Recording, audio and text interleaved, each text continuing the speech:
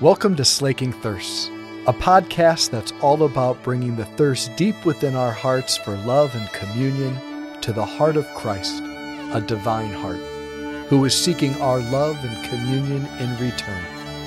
The hope is that the two thirsts would meet and both thirsts would be slaked. Well, friends, as I was in the sacristy getting dressed for Mass, you guys were walking past me. I heard someone say, "He's wearing white." I heard someone say, "He's wearing white." Why am I wearing white today? Anybody know? Do you know why? Well, we are in the season of Advent. What color do we typically associate with Advent? If you know it, shout it out on the count of three. 1, 2, 3. Purple. Okay, so usually in Advent, priests would be wearing purple. But today, I said we're celebrating the feast day of St. Ambrose. St. Ambrose. So when we celebrate certain feast days of saints, the priest will wear white, right? So if the saint was a martyr, the priest would wear, anybody know? What color? Red. The priest will wear red. So today we're celebrating the feast of St. Ambrose, so I'm wearing white. So I got the chalice veil that's white. I'm wearing white. We're wearing white. Okay, so who is St. Ambrose? St. Ambrose was he was a bishop who lived in Milan, Italy, a long time ago.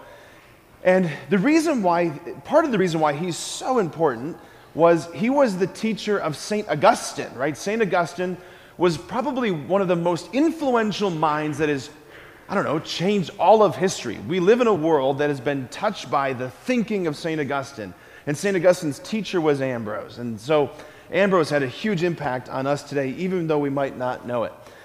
All right, I'll get back to Ambrose in a second, but let me first get into the gospel. So, Jesus in this gospel today is giving us these two different paths. He's giving us these two different paths. Like Jesus as our Lord and God, Jesus wants us to live well. He wants us to live well. He doesn't want us to struggle or suffer on any of those things. He wants us to live well, both in this life and live beautifully, perfectly, gloriously with Him forever in heaven. He wants us to live well now and into eternity. That's His desire for us. And so He shows us, He's laying out for us, this is the option, this is the path. And He gives us this parable. He's giving us these two different men who are building houses, right? He's using these as an analogy, as a metaphor for, building your life, right? So He says, these two men, they have the same materials, the same resources. They're making their houses out of the same stuff. But there's a big difference between these two men and their two houses. What's the difference between the two? What's the difference? Yeah. One is building his house on rock, and one is building his house on sand. The difference is the foundation. Say foundation. The difference is the foundation. Right? The foundation's the lowest level, right? It's the lowest level. Everything is built above or on top of the foundation. If you got a bad foundation, everything else is going to be bad eventually, right? The difference is the foundation. So the rains fall, the flood waters come, the wind blows and buffets the house. And the one that's built on sand, what happens to it? It falls, it collapses. Jesus says it's completely ruined, right? But the one that's built on rock, the rains fall, the winds blow, the floods come, and it stands. It stands. It stands. So the point is obvious that Jesus is making. He's like, hey, build your life on a solid foundation, right? That's the point He's making.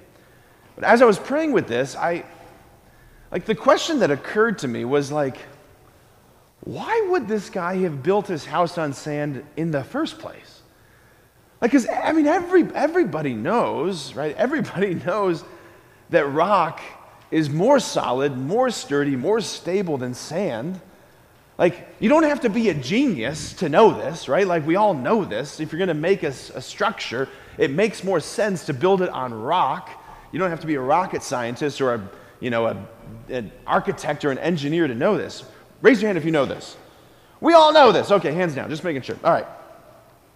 So why would he, this is the question. I was like, why would he have done that? Here's the answer. I'll tell you the answer, hands down. Here's the answer. Because, quite simply, it was easier. It was easier. Think about it this way, right? If you're going to build your house on a rock foundation, what are you going to have to do? You're going to have to dig down and get the soft sediment level up here. You're going to have to get that off to the side, and then the all the sandy, rocky stuff. You're going to have to just dig it all out so you can finally expose the hard, solid bedrock. Like, that's hard work. Right? In Jesus' time, in the ancient world, did they have bulldozers and backhoes and diggers? No. They had their hands and shovels. Right? This was hard, back-breaking work. The guy who built his house on sand, he just wanted the easier path, is the point. He just wanted the easier path. Look, here's what the invitation is for us this morning. Like, to build your house on the solid foundation, to build your life on the solid foundation of Jesus, it means that you're not going to take the easy path. Like, everyone loves taking the easy path. But the call to discipleship invites us to do some hard things. I'm going to give you two hard things that I want us to think about today. And the first comes from St. Ambrose that I was thinking about, St. Ambrose. So we call St. Ambrose, he's a doctor of the church. That doesn't mean he was like a medical doctor. It means that his writing, his thinking, his teaching, his preaching, it was so true and so powerful. What the church has said is that what that guy said, that, like, you know you're getting the good stuff when you read St. Ambrose, is what the church is basically saying when the church says he's a doctor of the church.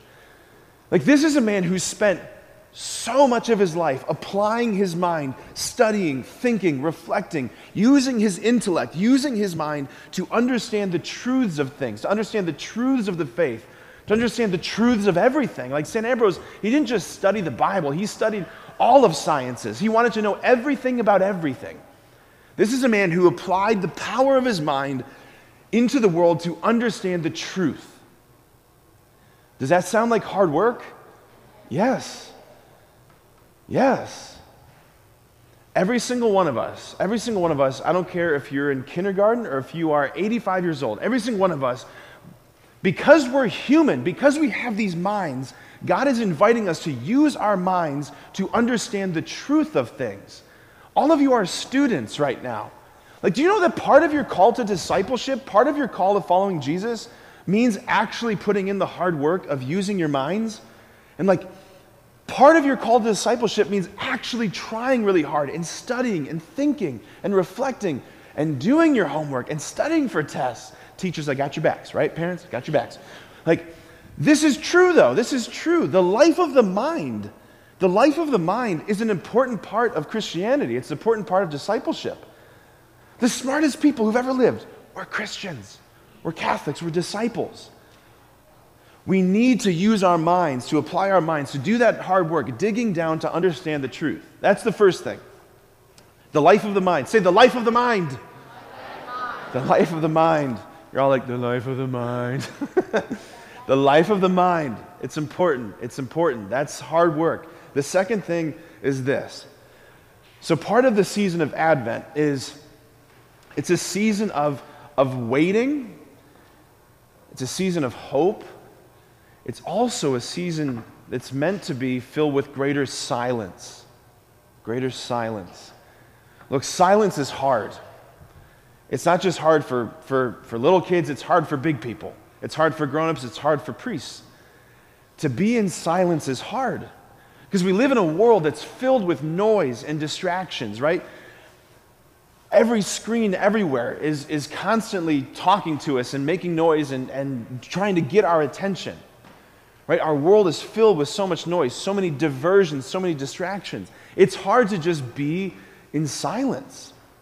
It really is. But God speaks in silence. He speaks in your heart in silence. It's much easier to hear him speaking in silence. You know why? Because it's like God's a whisperer. It's like God's lost. You know when you like lose your voice and you're like, "Hey, how are you?" Anybody ever have that? Yeah. That's like that's kind of how God's voice is. He whispers. To hear him whispering, you got to enter into some silence, and that's hard for us. It takes time of getting used to that. So the invitation first is to engage our minds, the life of the mind, and the second one is a little bit more practical in the day-to-day, maybe as we're going through Advent. to try and include just a few more moments of silence in our lives. Maybe a few more moments of silence in the classroom. Maybe like we're just going to do a minute of silence or 30 seconds of silence, right? And maybe let's build up our tolerance, build up our ability to be in silence so we can hear God speaking. At home, before you go to bed, spend a few minutes, maybe read some scripture, and then sit in the silence and say, Lord, what are you saying to me? Let me hear your voice. We need, as disciples, to engage our minds and to enter into some silence, because that's where God speaks. Right? Jesus says the firm foundation is those who hear my words and act on them. Hear my words and act on them. And I promise you'll be able to hear his words a lot better if we have a little bit of silence. Amen?